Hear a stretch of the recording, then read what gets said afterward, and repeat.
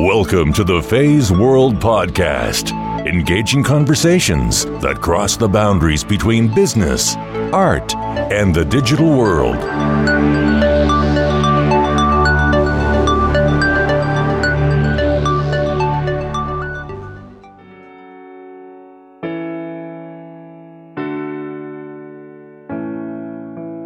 There was a time when I was alone, nowhere to go and no place to call home. My only friend was the man in the moon, and even sometimes he would go away too.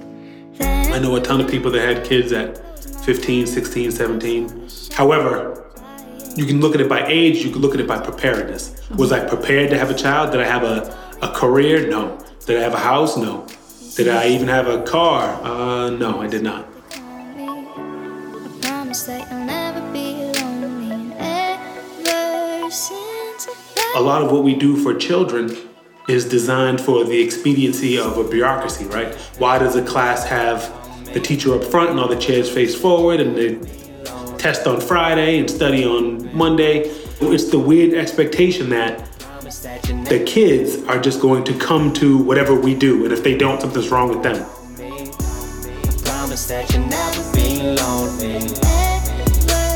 I think we do a great job of rewarding the absolute gold medal winners, but we don't do a great job of maximizing the utility and the enjoyment that average people get out of life, because still, that's who most of the people are.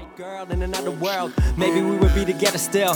If you hate us and resent that, I don't give a shit. So a lot of times you ask kids, what do you want to be when you grow up? And that has the inbuilt notion that the job that you have is your identity, right? And that, again, that assumes that the person will move to perfectly fit the job. But instead, you could say, what do you want to do? Or what problem do you want to solve, right? You don't have to know the name of the job yet. You have to know, what do you want to do? What do you enjoy?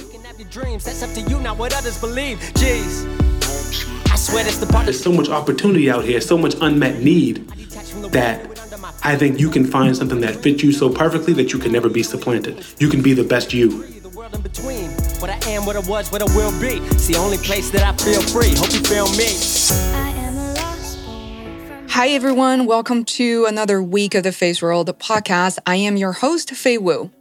I am here today to guide you through another episode of Faye's World, celebrating unsung heroes and self-made artists, people and things I find interesting and would like to share with you.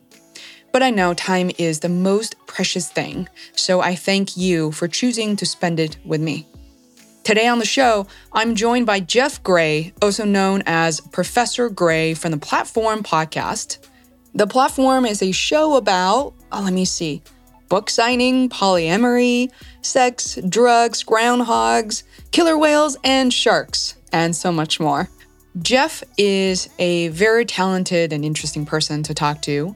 He is a father, a record producer, studio engineer, podcaster, as well as human services, nonprofit consultant. Our conversation travels through the most unexpected, unscripted places. Jeff and I met at the Podcast Garage in Brighton, Massachusetts during an event featuring guest speaker, Radio Diaries founder and executive producer Joe Richman, who is a Peabody award-winning producer and reporter whose pioneering series Teenage Diaries brought the voices of teenagers to a national audience on NPR's All Things Considered. When Jeff recorded his teenage diary back in 1998, he referred to himself as Hafrican. He had a black father and a white mother, and like many teenagers, he was trying to figure out who he was. Nearly 20 years later, now he calls himself Mulatto. In fact, he is the founder of something called the Mulatto History Month that celebrates the unique experiences of mulattoes.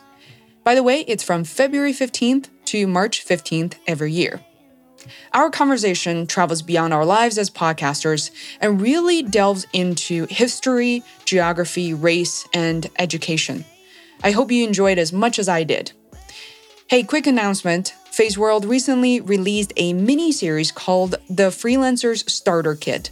2 episodes are already in and can be found right before this one. I cover an array of questions related to freelancing, often not discussed in popular media by prominent teachers and gurus.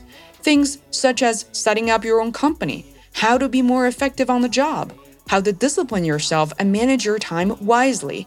What about health insurance for you and your family while working as a freelancer? You get the idea. I welcome you to check it out, leave your comment, and ask me any questions you have. For now, without further ado, please welcome Jeff Gray to the Face World podcast.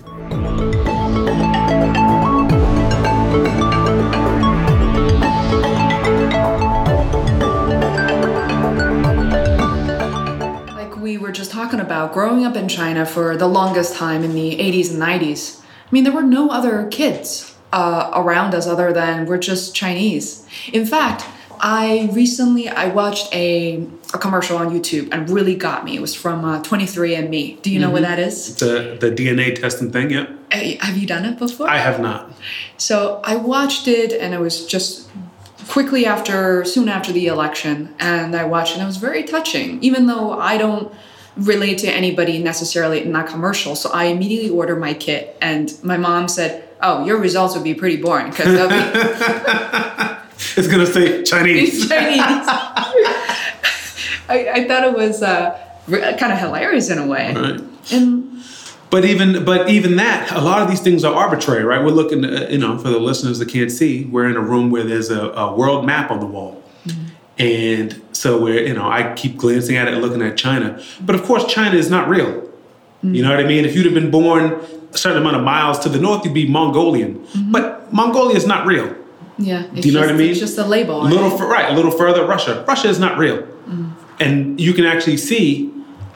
And then, if I was born in China, I'd be Chinese too. Yeah. But I would still be me. So in that sense, I believe I heard that, for example, in the West, we just say Asia. Mm-hmm. So when we say Asia, when everyone I know says Asia, they say someone's Asian, they mean they're Chinese or Chinese looking, mm-hmm. right? And then we don't mean East Indian, even though those people are Asian too. Because again, Asia is not real. And of course, in our heads, the Chinese are like the closest cousin to the Japanese. Mm-hmm. But I guess, first of all, culturally, that's not necessarily true. But outside of that, even genetically, that's not true. That the Japanese are not as closely related to the Chinese as we would kind of, blithely assume based on yellow skin. Mm-hmm. Do you know what I mean? Yeah. When I was growing up, I had no idea about anything about anti-Semitism. Mm-hmm. Because to me, white people are white. So it's not real. Where did you grow up? I grew up in Dorchester and Roxbury of Boston. Wow. And what was it like for you to kind of grow up, in Boston, in a particular neighborhood? And how often does this come up or really impact your life on a regular basis? I mean, impact my life? I don't know.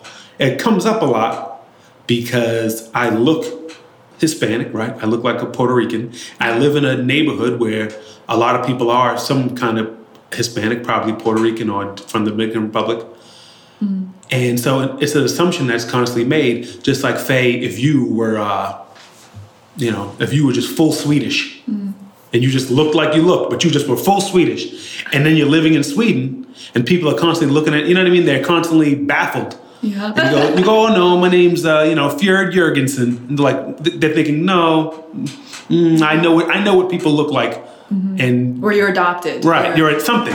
Yeah.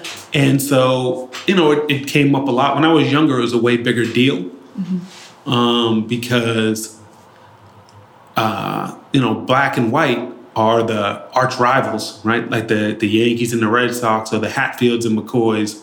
Mm-hmm. Of American society. It comes up a lot. It was an oddity when I was younger, right? Mm-hmm. So they say, what are you? So the pattern goes like this. They talk to me for a little while. They think they know I'm Spanish. They talk to me for long enough and they find out my name's Jeff Rogers and they go, so what are you? I can feel them easing into it. What are you? Mm-hmm. And then I say, ease into it. You can feel it because people want to ask, but they don't. They know that that can be touchy, but they want to find out, why do you look one way and talk another way? Mm-hmm. And your name is so American. Why? Mm. And then I'll say I'm mulatto, I'm mixed. For a long time, I used to just try to say black because I feel like a black person. I was kind of raised black. And then I say, well, whatever I say, then they go, oh, who's black? Your mother, your father? And they're trying to figure out what category I belong in. Meaning they'll go, I've had this a lot. Who's white? Your mother, your father? My mother's white. Oh, your mother's white? Okay, so you're really white. But so interesting. How does that make a difference? I don't know. That's their thing. Mm-hmm. But it happens so often that I know that that's a thing in people's heads. Mm-hmm. And different cultures have it. Like I know the Jews say you're Jewish from your mother, right? Yeah. So people look at it like that. But people go both ways. People go, who's black? Your mother, your father? I say, my father. They go, oh, you're really black because your father's black. Interesting. There's no pattern except for that people are trying to say, like, what are you really? I don't know if you know, but when you fill out like a form and it says, are you black, white, Pacific Islander, other? If you put other, somebody from the home office just picks which one you go in. There really is no other. I heard about this. It really kind of shocked me. Right. And so they have to categorize you. And people feel that way too. There's categories that people kind of have to be comfortable. So that comes up a lot. And so for years, I too wanted to be in the black category, right? And in many ways I am. My mother is an only child. Her mother is an only child. I don't have any cousins, aunts, or uncles that are white. I have 10 aunts and uncles that are black, and majority 100 cousins, right? And I grew up in black neighborhood and went to black schools. So I feel like a black guy. But part of being black is people can look at you and know that you're black, and that I do not have. I slowly had to realize, no, you really are other. Regardless of what people would put you on a form, there really is an other, Jeff, and you are it. Wow, that's a lot of information for me to process. And it's particularly because you didn't grow up in our informal caste system of America. I'm sure China has its own. That would just be as bad. Like you really said to me just now. Well, I'm half Cantonese and half Mandarin. I'm like, yo, that couldn't be more the same thing to me. I see no distinction at all. I up until 10 minutes ago, I thought the only thing was language. I understood there was two languages. Yeah. It should have been obvious to me because of human nature, but I didn't understand at all that it was like some kind of culture clash. Like, oh, Mandarin always go left first. Oh, Cantonese always go right first. Yeah, it's interesting. You were helping me learn more about me, kind of my culture. There are a lot of things you don't question just because I wonder why we don't question them. Maybe they weren't. It's the default. Right? You grew up with the default. Yeah. And the only time you find out that there's an issue with that is when something breaks the boundary or doesn't fit the category, right? Yeah, until I was in 6th or 7th grade. Growing up in Beijing, you're Mandarin, right? That's the label. I remember one of my school teachers, head teachers, said to me that, Faye, you obviously look Cantonese. Obviously. And that really hit me when I was 12 or 13 because it never occurred to me that I looked a different way. And she made it sound like not only she felt that way, but all the classmates. Everyone knew. They all knew something you didn't know. Yeah. And what's crazy, again, and it shows how arbitrary these distinctions are. One of the main American kind of like stereotypes of Chinese people is that you all look alike. Yeah. So the idea that I can tell someone's Mandarin by looking at them goes against my upbringing and culture. You know what I mean? But of course, with human nature, I can tell whether somebody is from Roxbury or Dorchester by how they dress. I can't, but that sounds silly, right? It is silly, but I'm such a native that I could look at he's wearing Adidas, classic Mattapan. You know what I mean? But really, I can. But then, meanwhile, overseas, they go, well, people from America are either from New York, Texas, or California. You know what I mean? Because you see the broad stereotypes. From America, Chinese people they do ancient Chinese herbs and karate and food and chopsticks. The end. I ran out of stuff already. Yeah. Where did you learn about that? Is through movies or? Movies and TV. I went to Boston Public Schools, and there's some Asian kids, but again, there's not enough where I would know who was from Beijing, but there's enough where I understood Chinese New Year's in February or something like that. Yeah. I know that much. You brought up a good point, right? For the longest time, not just me personally, but Chinese people or Chinese population struggle with one fact that as a country as big as it is, bigger than any other country near us, with the exception of Russia, that we haven't really been able to brand ourselves very well. What I mean by that is chopsticks, things that you've seen. People constantly assume it's Japanese because as a country as small as Japan, from, their automobile industry, this and that, they've really done a really good job branding themselves. And helping people make the assumption anything related to, certain type of food, martial arts, and just crafty things are all Japanese. So it's a long-winded question, but how do you think we should or learn more about other cultures? What can we do to kind of enable that? Like if through our own generation and the future ones. A kind of morbid quote from Joseph Stalin is that one death is a tragedy, but a million is a statistic, right? Mm. And although that's morbid, it kind of points out the fact that people don't really learn through, like if you said to me like, well, China's the number 7 manufacturer of microchips in the world. Like, who cares? But instead, if there's a Chinese Steve Jobs, then the idea will suddenly become that China is a land that produces a guy like Steve Jobs. So in my experience, when you look around, the way that anything kind of gets branded is they have a few individuals that kind of break through. I think to some degree, it seems to me that the Chinese eschew and kind of block out individualism.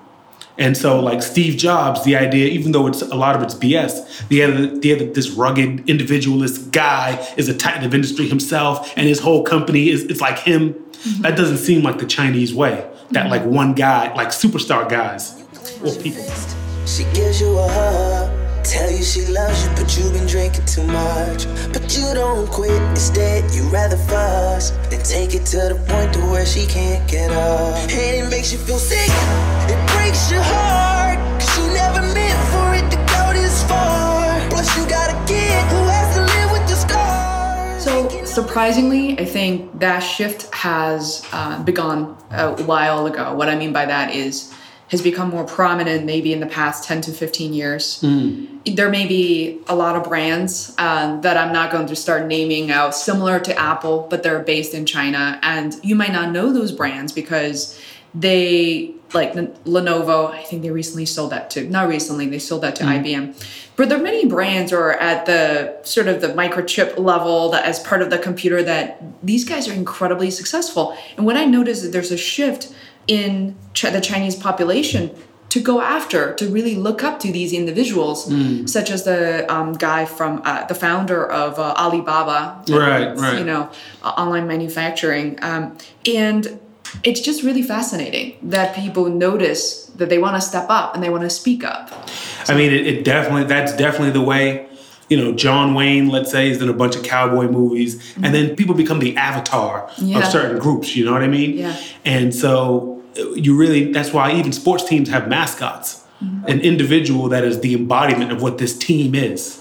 And so in the same way, I think that's the way people kind of operate, right? The reason why, in the United States, the president has a lot of power. He's the executive of one branch of government, but also Supreme Court and the Congress and Senate is the other branch of government. But the difference is the president is one guy.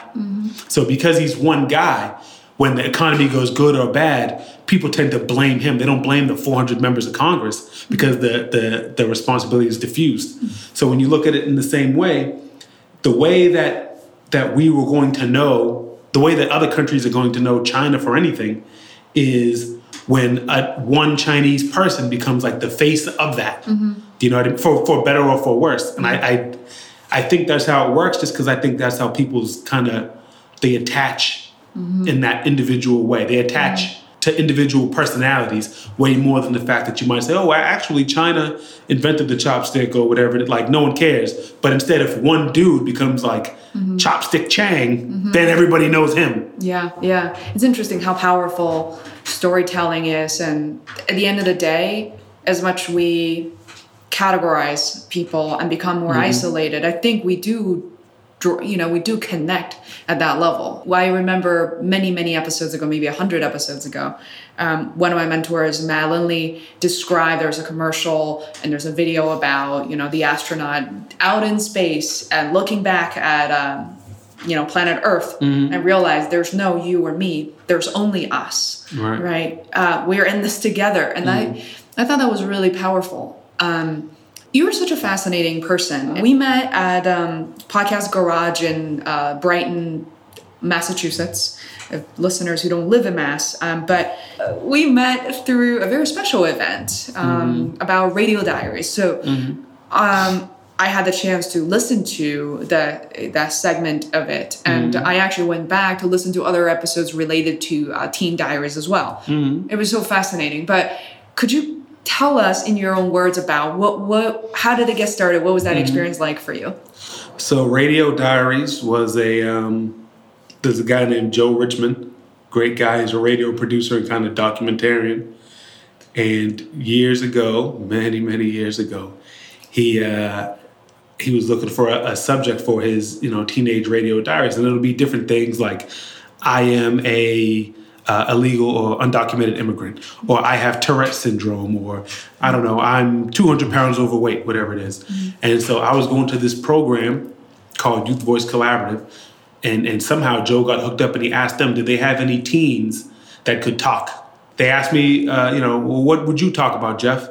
And I said, I don't know. Joe probed my life. And I could basically talk about either being a juvenile delinquent, which I was, or talk about being mulatto. And that's what he liked mulatto, so that's what it ended up being. And he gave me a tape recorder and a huge, heavy tape recorder and a mic. And he said, I'll pay you $25 a tape. You have to talk on these tapes about your life. It was like pulling teeth because I wasn't doing what I had even committed to do. And a few times he was like, look, man, either you do this or I'm going elsewhere. But finally he beat and cajoled and charmed me into doing it. And he made it's like, 12-minute documentary on what it was like for me to be mulatto. And at one point, we talked about all the different names there are for being mulatto. And I said, there's gray and there's zebra. And I said African because someone had called me a African. And he latched onto that. He thought it was so funny. And so it ended up being called Jeff Rogers African. And even today, if you Google African, I come up first. So you're welcome. Wow. I have a lot of questions for your production company and your podcast as well, but I do want to kind of just probe a little bit more about that experience because you are in your early 30s and, that tape happened and was recorded pretty much half a lifetime ago. Yeah. And you sounded mature. I was surprised by how mature and how comfortable, almost like that was something that you did, but clearly you weren't a producer or a recorder at the time. Well, I didn't know what NPR was, okay? So It was going to be on NPR, but I didn't know what it was, right? I think my mother finally told me it's like Channel 2 for the radio, or, so it's like PBS for the radio. And that's how I kind of came to understand it. But I didn't know, and I didn't care. I wasn't doing it thinking it would be something, and I wasn't doing it thinking even about the money. It's probably just because they asked me to do it and I like talking. And I don't think I had any preconceived notions. At one point I went to WGBH or whatever and I got interviewed by somebody and for all I know it was goddamn Tom Ashbrook because I just remember it was an old white guy I don't know. My mother told me like, oh, you got to go there. And I'm like, where is it? She's like, it's on the Green Line. I'm like, the Green Line? And all I knew is I didn't want to do it. So I didn't know it was a big deal.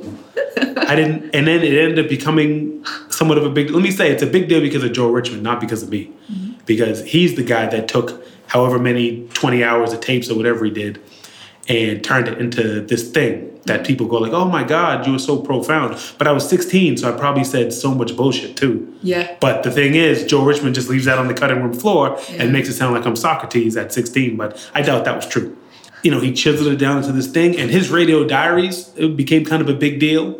Kind of a reality show type stuff became a big deal. The Real World was already out, but things like MTV's True Life weren't out yet. And for all we know, Radio Diaries influenced that because it's the exact same format. MTV's True Life would be like True Life, I'm anorexic or whatever it is. That's exactly what Joe had been doing. So he did all that. But my documentary, my Jeff Rogers African ended up being on like NPR's Best of the Millennium CD or whatever it is. So it ended up being a big deal. I think he is so good at seeking out the right chemistry between two people, and he makes magic. He's great. I was thinking, out of all the subjects he could have chosen, teenagers, it's just the last resort for anybody to make responsible and reliable. I think it took me like a year and a half to send him back his tape recorder. Like he'd periodically be like, Jeff, can I get my tape recorder? And I'm like, oh, sure, any day. Not because I was doing anything with it, just because I just couldn't be bothered. Something I said to Joe at that time, but I really was a juvenile delinquent at that time. I had been in the 8th grade 3 years in a row, and I was just messing around in life. And Joe squeezed maybe the only productivity out of me during that time. That was like one of the only times. Great. I was in the 8th grade. I got kept back twice. So I was in the 8th grade 3 years in a row. I was just doing whatever. I wasn't stabbing people. And that I was on NPR was like the rare portion of that time where it's like, oh, look, this guy did something positive.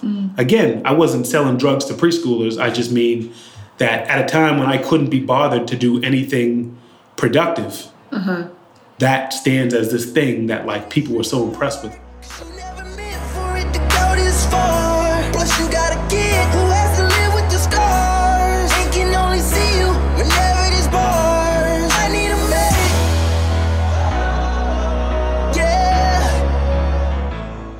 I need a medic. So since I didn't really know you back then, 15, 17 years ago, I see a completely different person. And I think about that quite a bit, like who I was before coming to the US or, when I was younger. People have no idea. And then when we go out, we put on a show, whether we're at work, we're in school. But if I were to just meet you, for the first time, like I did a few weeks ago, it really surprised me about anything you said just now, because the way I see you, you're more than coherent, okay? You are emotionally and intellectually, engaged, and you're building a business and you're building a podcast. So what changed? When did it change? I think for a long time, I had a unique circumstance. I had a home that was in some ways loving, but there was also a lot of trouble there. I have a gift for basically intellectual pursuits. But when you have that, you don't necessarily learn how to work through things because things just happen for you, right? More than half of success, I would say, is being able to power through the things that you don't enjoy, the things you don't like, things you don't care about, right? So instead, if you meet a guy who just, let's say, has a natural six-pack, right? That guy might have the six-pack that you want, but does he know how to get up in the morning and eat egg whites and work out? No, he just has the six-pack. And so in the same way, I had a set of mental gifts that let me go through life, but when it came time to do anything challenging or put in the effort, or when I was measured by effort instead of by ability, I would always fall short. And then again, my parents were having a tough time with each other. Home life not that great.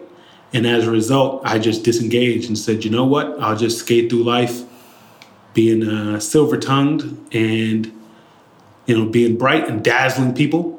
And it took me a while to realize that only gets you so far. And I didn't realize it because of my good moral nature. I realized it by finally running up against things that I could not dazzle my way through. What happened in your 20s? What was that shift mentally? Especially, I personally find that in my mid to late 20s, you come through some sort of epiphany where, My epiphany came in the form of a positive pregnancy test. And my very young woman who I had known for a while but only dated for a brief time called me and with tears in her eyes handed me the positive pregnancy test. And that was the time, it stops being all about you. You know what I mean? And so I slowly realized at this point I need to get good results. It wasn't enough to say, well, they're dumb. If they can't see that I'm gifted or whatever it is, they're stupid, or I could do it if I wanted to, or whatever excuses you tell yourself when people that you thought were beneath you are above you. And so at that point, I kind of buckled down, tightened up, and started trying to build a life. Around what age? I believe I had turned 22. My son was born a month later. Wow. So that's not super young. My mother had my older brother at 15. I know a ton of people that had kids at 15, 16, 17. However, you can look at it by age. You can look at it by preparedness. Was I prepared to have a child? Did I have a career? No. Did I have a house? No. Did I even have a car? No, I did not. So in that sense, I might as well have been 12 for as prepared as I was to raise a baby. Yeah. Wow. I didn't know that about you, and it's incredible. Give me a medic. Yeah. Call me a medic. Hi there, it's me again. I want to thank you very much for listening to this episode, and I hope you were able to learn a few things. If you enjoyed what you heard, it will be hugely helpful if you could subscribe to the Face World podcast. It literally takes seconds. If you're on your mobile phone, just search for Face World Podcast in the podcast app on iPhone or an Android app such as Podcast Addict and click subscribe. All new episodes will be delivered to you automatically. Thanks so much for your support. Mom said, don't you think of taking a step in this house? Told you last time, one more time and you're out. So what now? It's our family worth less to you than a night blacking out. Slam the door, and then she dropped to the floor. Tears streaming down her face, said I can't do it no more. Said I tried to be strong for you, keep the family together, but it's healthier this way and in the end will be better. You clench your fist, she gives you a hug. Tell you she loves you, but you've been drinking too much. But you don't quit, instead you rather fuss than take it to the point to where she can't get up. And it makes you feel sick, it breaks your heart, 'cause you never meant for it to go this far. Plus you got a kid who has to live with the scars and can only see you whenever there's bars. I need a medic, yeah, I need a medic.